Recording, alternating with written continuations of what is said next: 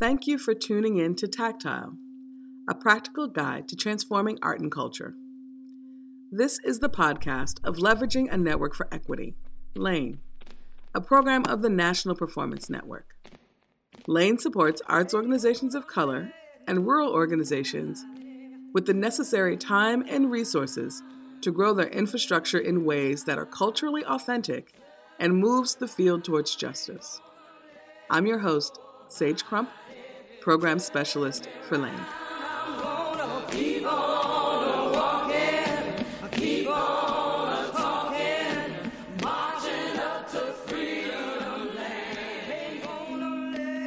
So on this episode of Tactile, we have the great pleasure of talking with the Central District Forum of Arts and Ideas, CD Forum, out of Seattle, Washington, one of our initial Alpha cohort members, one of the first brave souls that decided to come along this journey that we're calling LANE.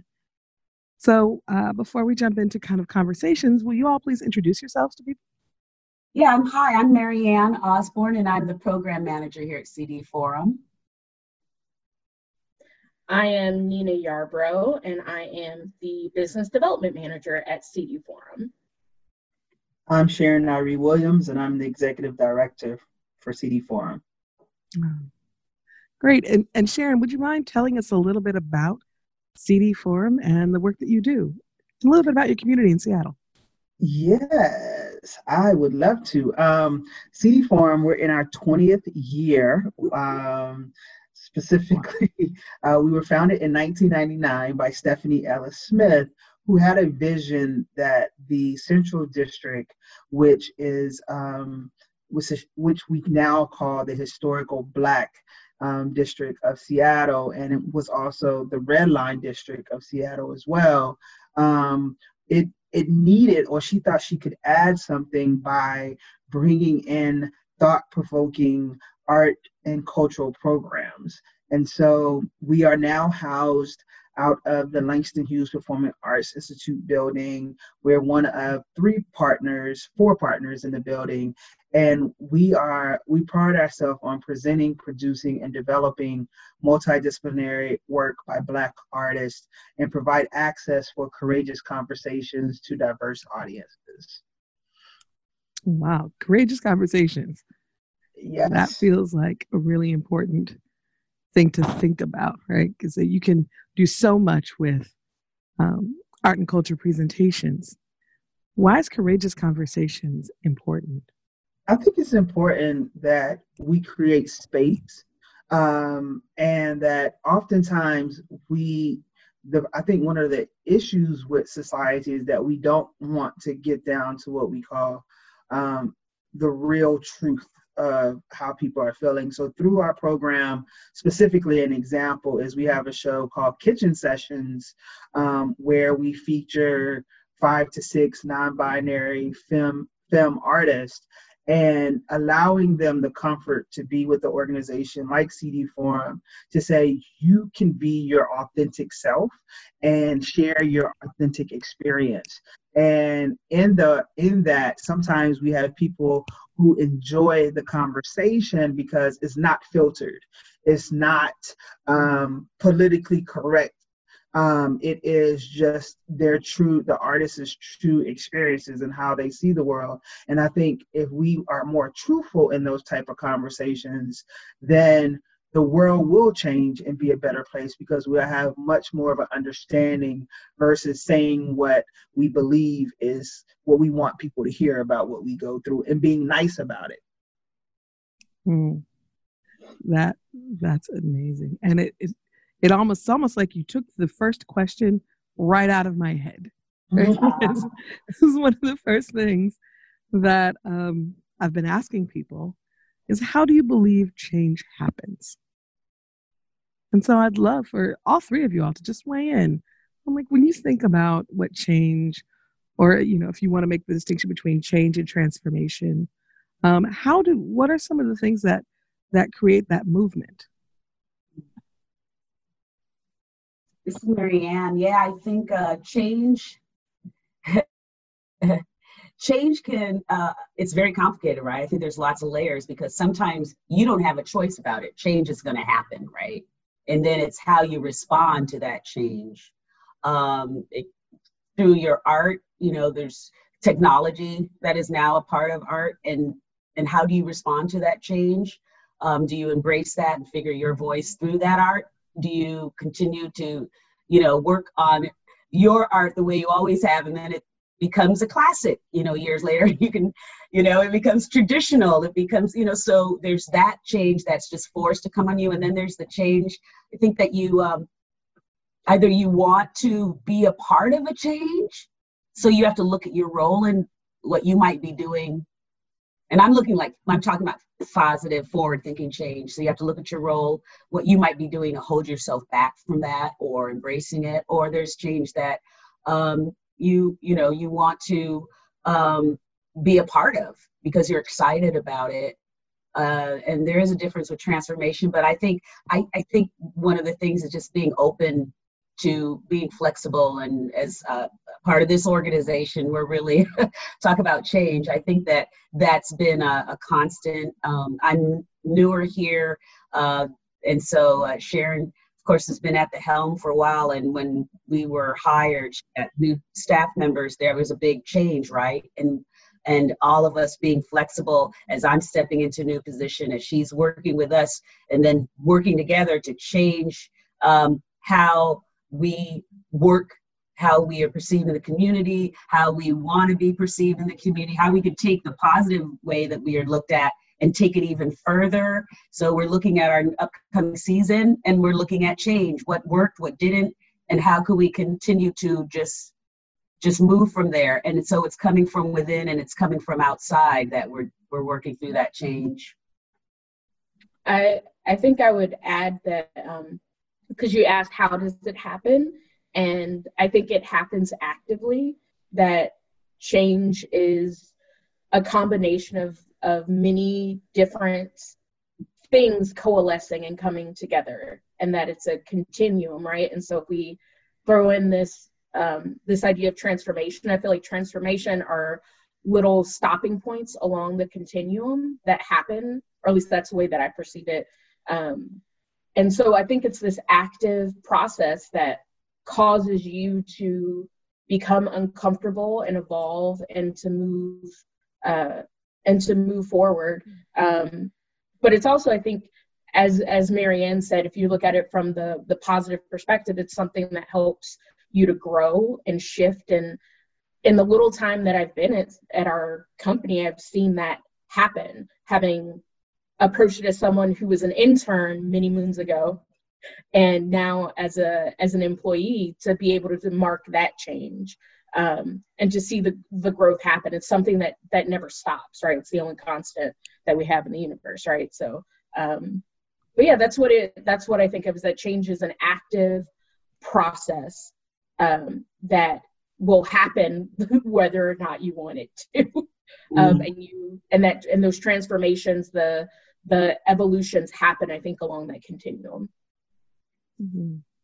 And I agree exactly with everything that Nina and Marianne said. So I have nothing to add at this time. They took the words out of my mouth.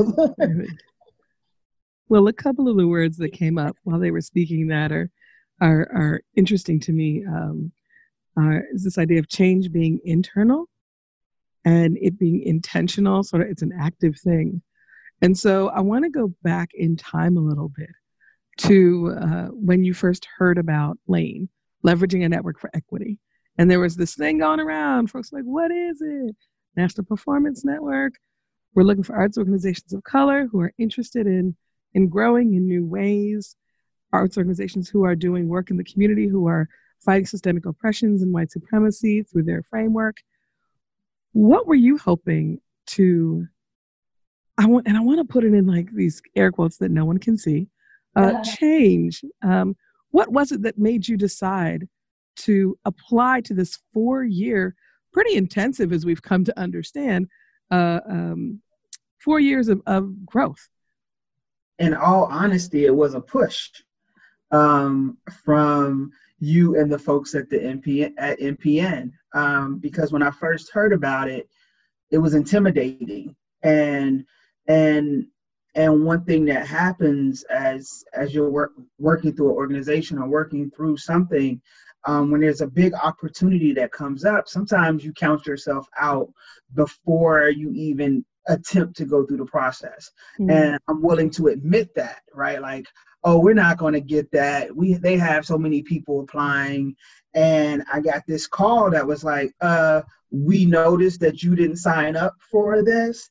And it was like, yeah. But then when I got into the room, the first thing I learned was I wasn't the only one that was scared. I wasn't the only one that as an organization had these struggles that you try not to tell people because you don't want them to think about you in a certain way. And I found myself more than often crying through that first meeting and shaking my head so hard, amening what people were saying. And it's like the first time that as an executive director, I was able to be truthful about my situation without anybody judging us. And that's when I knew that this was the right program for us to continue to move forward in and to pursue honestly and authentically. Thank you for that. And you were and have been, at times we've referred to you as sort of our emotional compass in this, right? Like, we know we're onto something if your eyes get a little bright and a little watery, and then we're like, oh, okay, this is a good thing. This is a good thing. Because it's funny how quickly we make something personal. It's our failure. It's us as individuals. It's all, and what we've tried to do with Lane is like uplift it to a systems level. I mean, like, it's not just bad decisions that people make. It's decisions folks were forced to make because of survival decisions or access that they did or did not have. And I'm wondering if there are along your journey points that some of the things that in the room that you felt like, oh, here are some things that a lot of people are talking about that feel resonant for me, that make me not feel so alone. And this is open to Nina as well, or Marianne, because you've been to gatherings over the last few years as well. I think one of the first things was self-care. I remember coming to a meeting and it was like not only self-care, but also the sacrifices that we're willing to make when we're doing this work. Like not getting paid, but making sure that everybody we come in contact with gets paid, and not being able to pay to get our car fixed, but putting on a brave front if we get to do a show. And so when a person in the room was talking about, my car just broke down and it's going to cost me $300 to get it fixed, and I can't get it fixed, but because I'm making sure that my staff gets paid. And it was one of those things where I was like, oh man, I missed a couple payments and paychecks, but I made sure that the organization's logo was out there and that we were partnering with people and we continue to do programs. But yeah, I'm not alone in this. Wait a minute. And that's when you start realizing that we have systemic issues around how arts nonprofit is ran. And it was very clear to me. So when I came back and I was like, and I was in a meeting and I was like, and they over there, it's systemic. Why do we believe that we don't deserve better as arts organizations? And so that was one of the major things in the beginning of the process that really stood out to me. One of my first Lane events was going to, it was San Jose, right? Yes. There was the Alpha cohort, and it was startling to me how similar the organizations were whether it was size or whether it was the passion for the arts. Because one thing we talk about in the office, we've come across it a couple times, the idea of feeling like as a Black run organization in a predominantly white city, state, hemisphere, like you feel like you're alone a lot of the times, and you feel like you're the only one doing it. So, and even before I started working for CD Forum, you could count on your hand and not use all your fingers the number of culturally specific nonprofit arts organizations that were doing the work and doing it sustainably. CD Forum being one of them, like managed to be around for 20 years, continue to work with and for artists and to uplift them. But being in that room for the first time and learning about Carpetbag and learning about Junebug, Su Teatro, it was just startling to me how similar the journeys were and the systemic issues that Sharon talked about, how pervasive they were, and that it was nice to know that you weren't the only one, you know, out there doing the work, because it can feel like a very Herculean effort. And I want to affirm for you that it not only feels like a Herculean effort, it is a Herculean effort. The work that you all have done, the work that some of the other cohort members have done to sustain yourselves for these years is brilliant. It is laudable. It is strategic. And it's why our tagline is "See Leaders Make Change," because what we recognize really deeply is that folks have figured out how to thrive inside a context that was ever changing and often changing the rules to make it even harder for you. What I'm wondering, like when you hear the term or this idea of "See Leaders Make Change," what are some of the things inside CD Forum that you're like, oh, these are the things that we have developed and that we know that we are growing our leadership in, but that we feel really great about in terms of our internal processes and how we function? I think one thing first is being open to the process and being willing to admit when you make mistakes. And I think through this process, you feel as though, okay, you got the money in the bank. You have the support there through the consultants and your cohort, and you're on top of the world. And then you have to begin to put things into place. Like the living document of your proposal is now in full-fledged action. And then you start to freak out. And then you start to realize, oh, shoot, I have to make this happen. And then you start hiring people. And I was having this conversation with a friend the other day about when you hire people and you're starting to make change and you've been the one running the organization, one of the things that I had to do as a leader was pull back.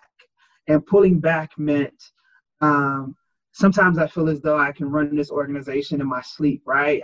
I've been through just about every situation. And so I remember specifically of we were having a conversation about a particular thing, and I told Marianne exactly how to do the email. No, in the email, you tell them this, this, this, and this. And Marianne looked kind of puzzled for a second, and then I just kept going. And then not long after that, I said, wait a minute, no, Marianne, you know the situation. You write the email in the way that you feel comfortable. And that's just a small thing of, as you start to change, that you start to self-correct, and that you allow your staff to call you on your stuff, right? Or be comfortable enough to say, you know what, that really made me feel uncomfortable. But because we're all growing this organization together, we have to be okay with making missteps and getting through it, but acknowledging it. And being able to acknowledge the missteps is one of the hardest things as you're going through and seeing change. Well, I appreciate you. I hear you framing that as a misstep, but I also hear the way in which you've grown in your leadership in that moment too. Like, oh, I can let some of this go and let the staff do what they're supposed to do. What you hire them to do, and that's both personal and managerial.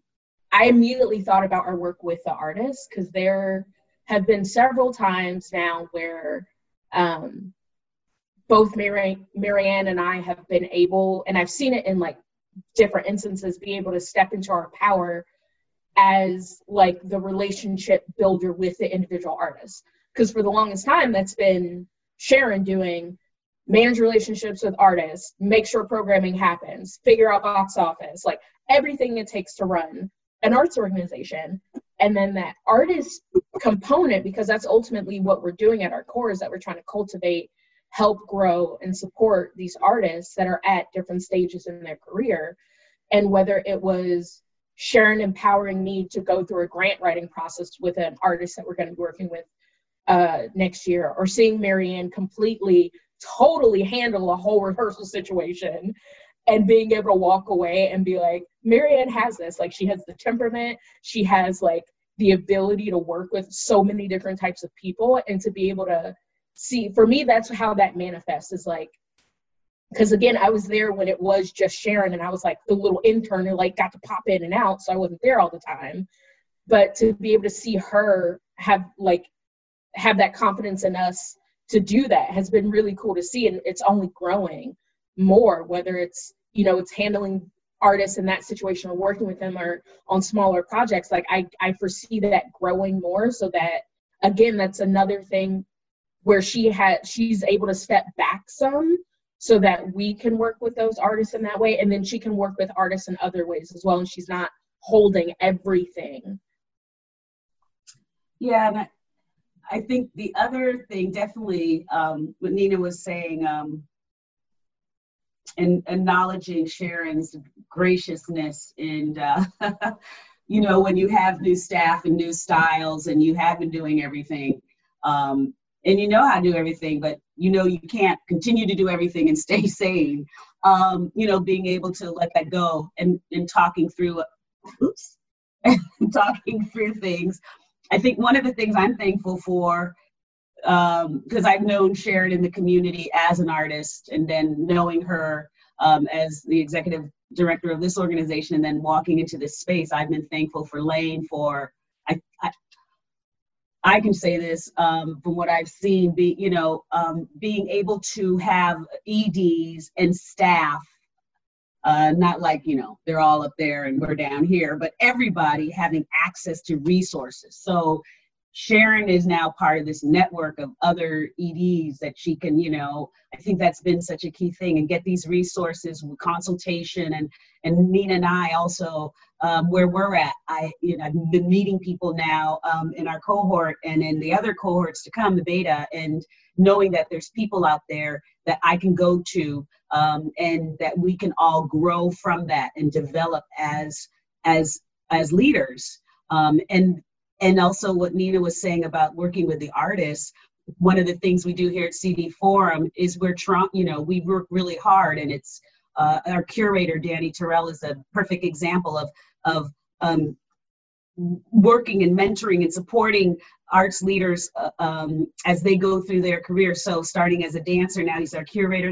He's done a lot of things, but CD Forum is one of those spaces where he constantly says it's given him a chance to even grow even more. So developing ourselves, but also developing the artists in our community so that they can go on and dream of things that they didn't know that they could do, or had thought about doing but didn't know have a space where they could do it, or needed support to have their visions fulfilled. I'm really excited about that part of CD Forum and growing how we continue to mentor artists and future artistic leaders, just being one of many steps that they're going to take, but being a foundation and a platform for them to spring off of. I'm excited about that. So one of the things what you are saying makes me think about is the intention behind Lane and its ability to support an organization's infrastructure. Mm-hmm. Can you talk a little bit about the ways in which, from, I guess we're 3 years now in, you've seen CD Forum change and grow through the process, and what parts of the process have felt very rich for you?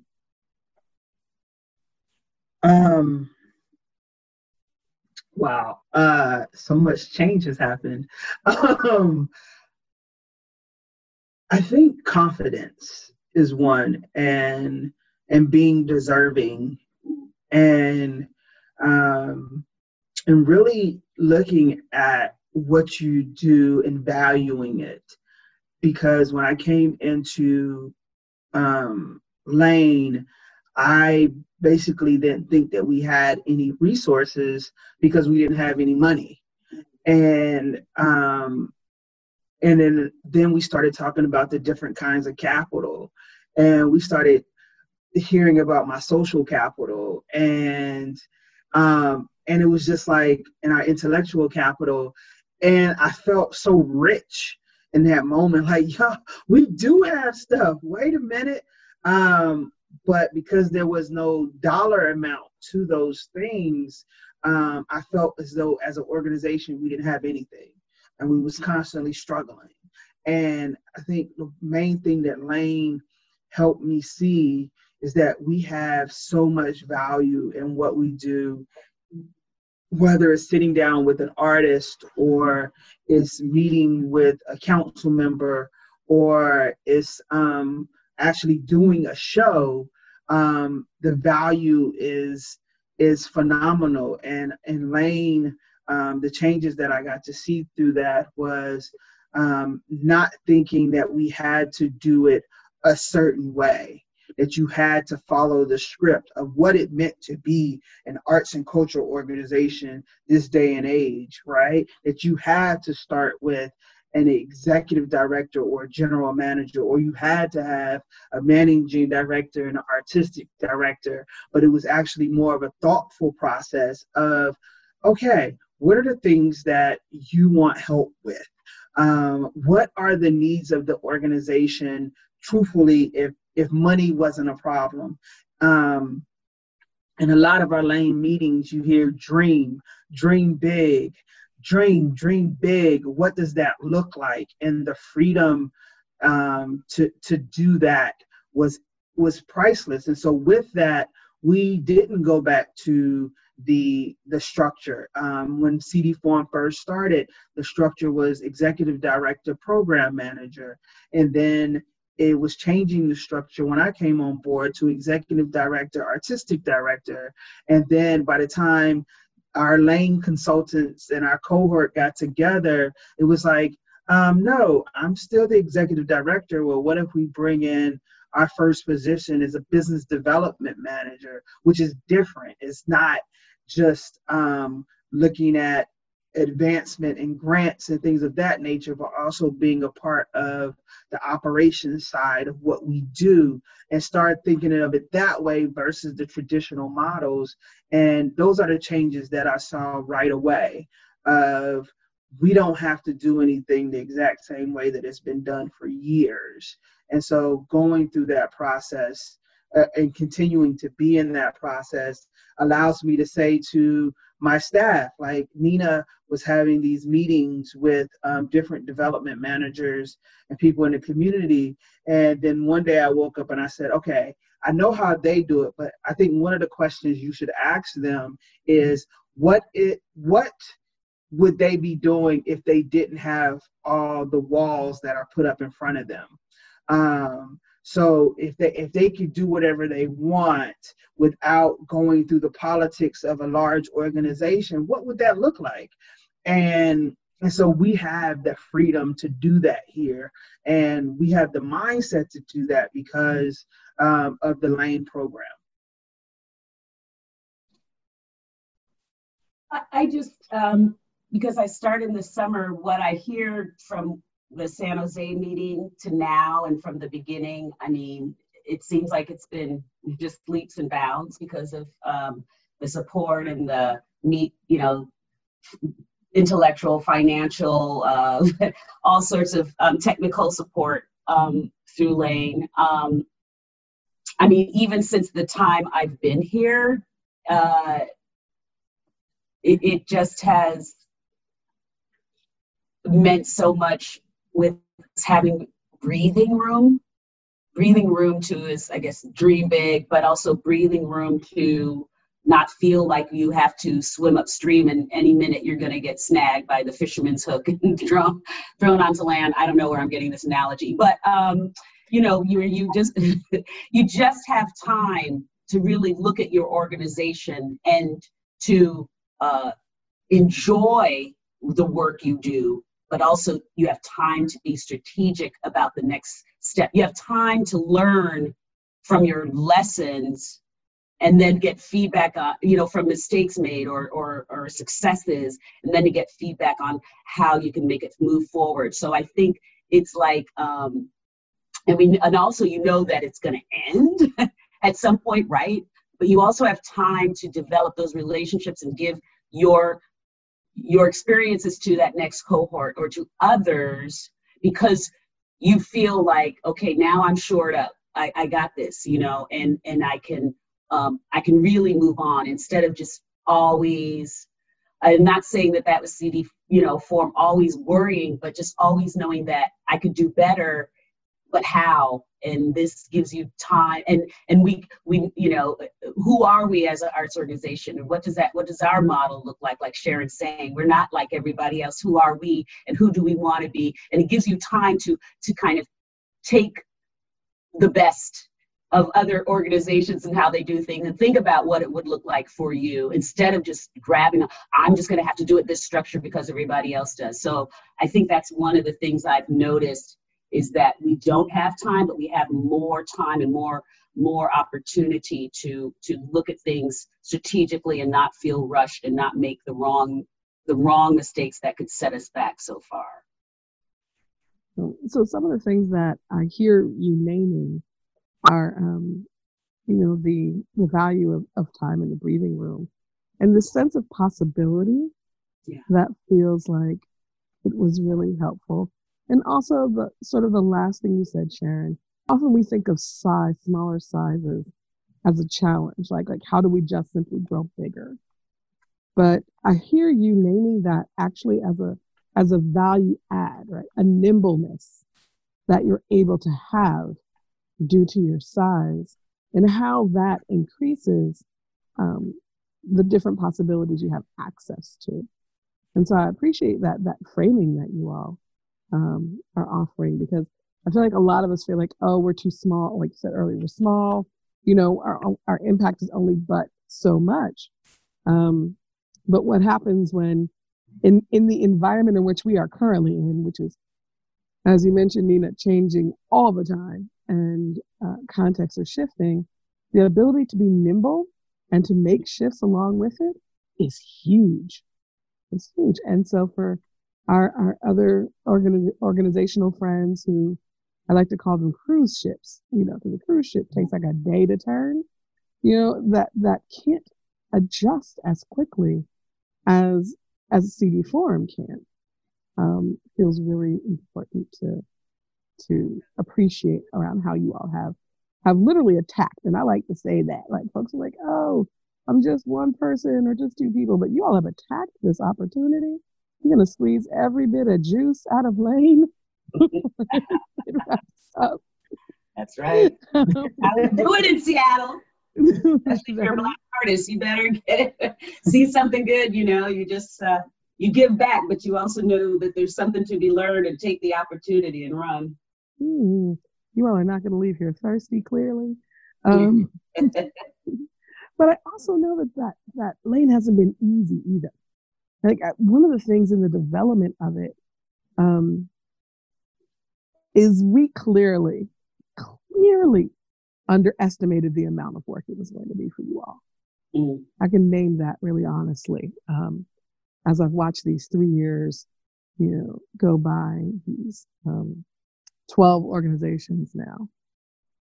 Can you talk a little bit about where there might have been bumps in the road for y'all, and if there were, like, what corrections showed up, or how did you make pivots? That's how I like to think about them, as like pivot moments.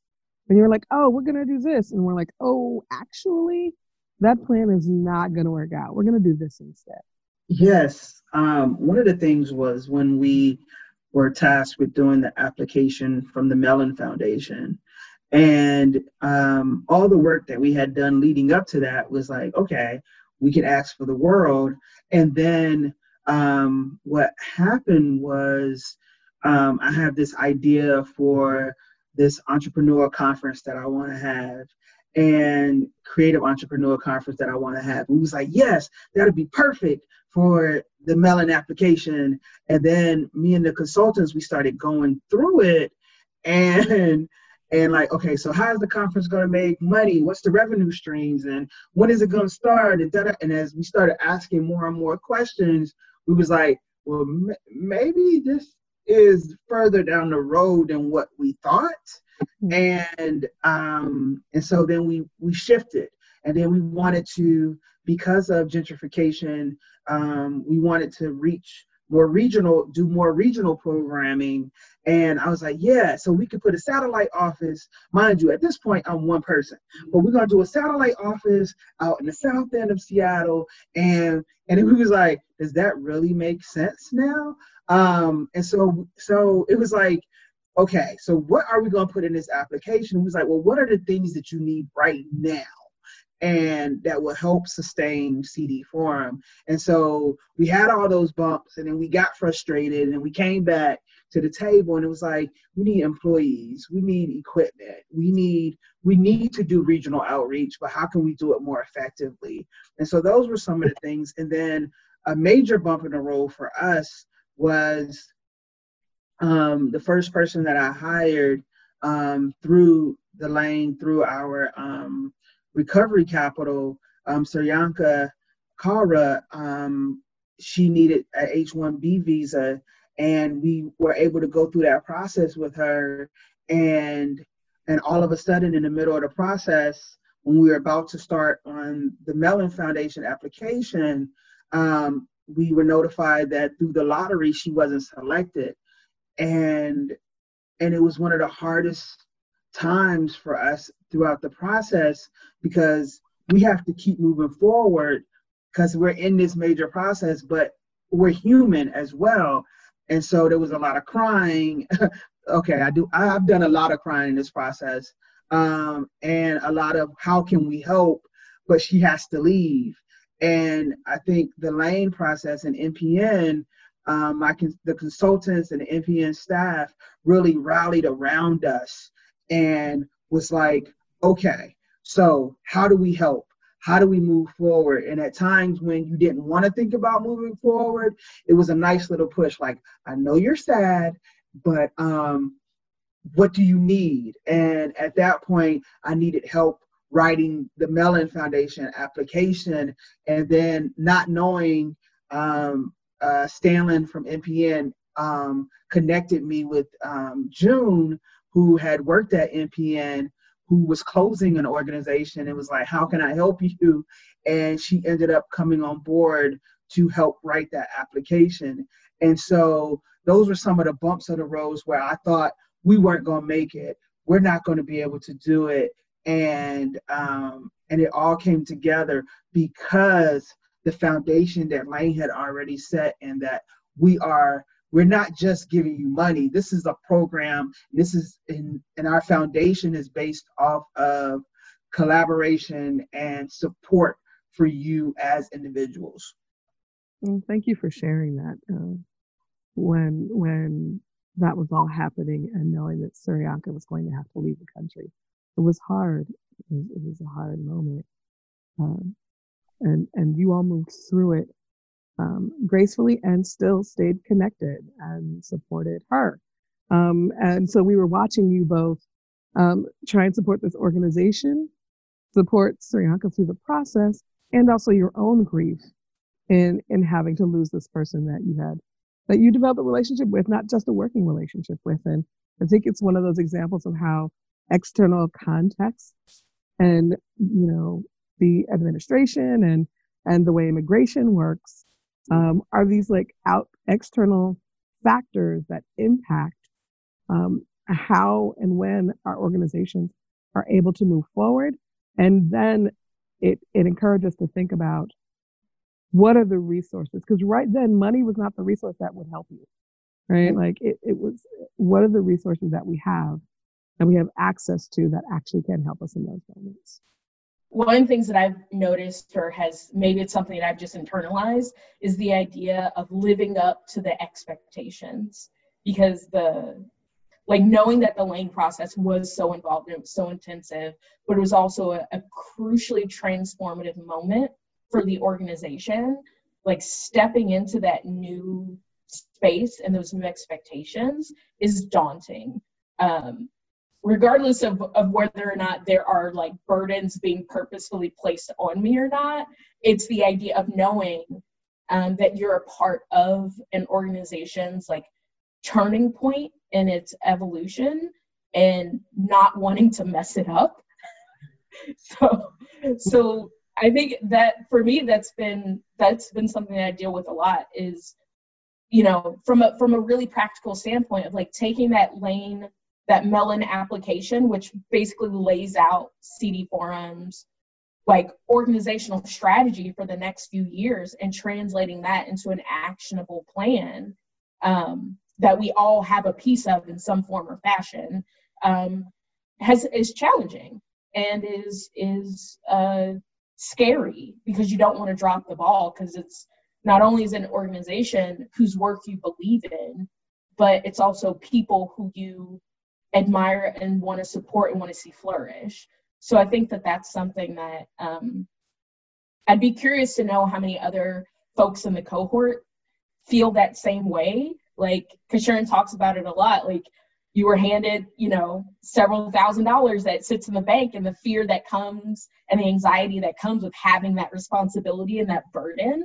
And I think for me, it's the challenge of the duty of care ultimately is what it is. And so that's something that I think a lot about.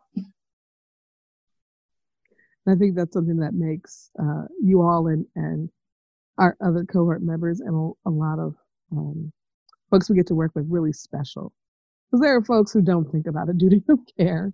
There are, or who aren't thinking about a legacy that gets left after they're gone. Like how you manage and navigate this impacts others and impacts the organization. And so that's a beautiful charge to have. And it's one that I found really fascinating. And the ways in which now having access made some folks stop moving. You're like, oh, I have all this money. I'm not going to do nothing till I can figure out like the exact right move to make, because I don't want to make the wrong move. And I think there are folks who have always had access who never have that feeling. Because they just assume they're always going to have access. Where for us, for Arts Organization of Color, smaller organizations, rural organizations, we're so positioned with, we never know if this is ever going to happen again. So let's be really, really diligent. And I wonder if there's a middle ground, right? Like, how did you work through that, or what or are working through this duty of care, and not letting this sense of duty impact your ability to dream or function? I think the artist and the community, the need for the artist and the need to do something substantial for the community is what drives us. And I remember when I first moved us into the Langston Hughes Performing Arts Institute building, and Jay Solomon Curtis was working on her show, and she texted me and was like, can you come downstairs? And I went downstairs and she performed for me so I could give her some notes. And I couldn't believe that I was in the same building with an artist, because we hadn't done that before. Our office space was always off in some other building, and then the artists did their thing somewhere else. And so as we get geared up, we get excited around working with artists. Like the day Nina was talking about that I set it up to where her and Randy can meet to work on his grant for his budget for a grant. I mean, when that was done, we were all in the office jumping up and down. And just that experience was like giving us life. Or the day that Danny came in and we were supposed to just be talking about one show, and I leaned back and said, why don't you just curate the whole season and watching him flourish, or just watching just Dupree, who for the Lauren Dupree, who just was working on the show, and we started talking about it 3 years ago, and it just happened last week, and walking her through that process, that gives us life. We like being a vessel for Black artists to share their stories in whatever form they want to. And every time that we get tired or we get exhausted or we feel as though we don't want to go to work today, as soon as we walk in that theater or we walk in our office and an artist is there, we're reminded of why we can do this work. Or we look at our community and people say, and because of gentrification, they moved out, and they come to our show and they're like, wow, this gave me life. We had a party the other night after a show, and the next day we came in for an artist reception, and everybody's knees are hurting and backs are hurting, and they look at each other and say, I didn't know I needed that. And I think that's what drives us. The other thing, Sage, when you first were posing that, I immediately thought of like the consequences of failure. Is that you mentioned earlier that like people who've always had access, they don't have to worry about, or they don't think about what it's like to not have access. I also think the other side too is that even if they try something big and they fail, the consequences of their failure is very different than the consequences of our failure. I feel like that, or at least that's how it feels sometimes, right? Is that because we don't have a lot of opportunities, you almost feel like every time you do it, it has to be right. And I think that what we are doing in our office, at least, is I have to remind myself of that, creating that space where like, all right, you didn't get it right this time. The world is not going to end. What can we do to get it better next time? But that's something that it did make me think about. It's like, what happens when you don't get it right? Like, is there a safety net under you? And if there is, how likely are you to try for bigger, better things too, versus if you don't know if there's a safety net or there's never been a safety net, right? But yeah, that's what that made me think of. And that takes me to one of my mentors told me when I was in grad school, I had made an announcement what my summary project was going to be. And I started freaking out. I was like, oh my goodness, what I just told people. And now I have to do it. And I text her and she was like, you have to be willing to fail. And I share that all the time. You have to love something so much that you're willing to put everything in it and it not go right, that you will learn from that experience. And that's what I feel Nina was just speaking to. Wow. Thank you all so much. I was just thinking about the tagline to this podcast. It's Tactile, a practical guide to transforming art and culture. And you all have certainly laid out practice upon practice upon practice for people to use for their own work, for the own ways they think about, to transform their thinking from a place of nervousness maybe, or away from what feels like others want to a place of what I want for myself and my organization. And so I just want to say I'm really grateful always to talk to you all and really appreciate you taking this time. Thank you so much. Thanks for inviting us to this podcast and having time with you. No, always. Is there anything you want people to know before we wrap up about what's going on with CD Forum or shout out where they can learn more? We're in our 20th anniversary. We're ready to party and have a good time as we come to the end of the season. And through Lane and through the hard work of the CD Forum staff, just look out for us, whether it's regionally out in Tacoma or if it's in Seattle. We are in the heart of the central area, and we want to invite people to seek us out. Because we're doing some great work. We have some great artists, and it's about community. It's about making our artistic and cultural community stronger. And we will have a show. We have Sunday dinners. We feed people all the time, but we like to celebrate who we are, and that's what we're doing. And so, if you're in town, whether it's a Sunday dinner or kitchen sessions or our party to celebrate our 20th anniversary on June 8th or Fag God by Danny Terrell, come sit with us and see how we do things, because we're getting it done in a very authentic way here in Seattle. That's right. And we didn't get a chance to mention before, we're going to be having a new website up. So, but right now, www.cdforum.org. Come visit, check us out. We're going to have our 2019-2020 schedule up in the next few months, if not earlier. But if you're in town, just let us know. We'd love to show you what's going on in Seattle and what we do here. But also, if you're interested in Black artistic performances, voices, etc., let us know, and we can show you around. And also, follow us on Instagram at CD Forum.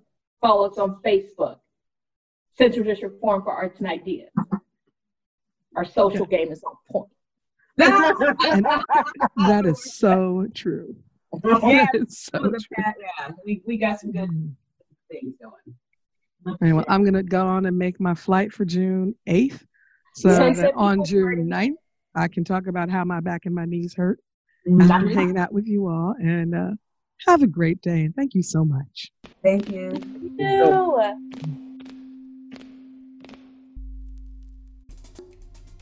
Thank you for listening. Funding support for Lane is provided by the Andrew W. Mellon Foundation.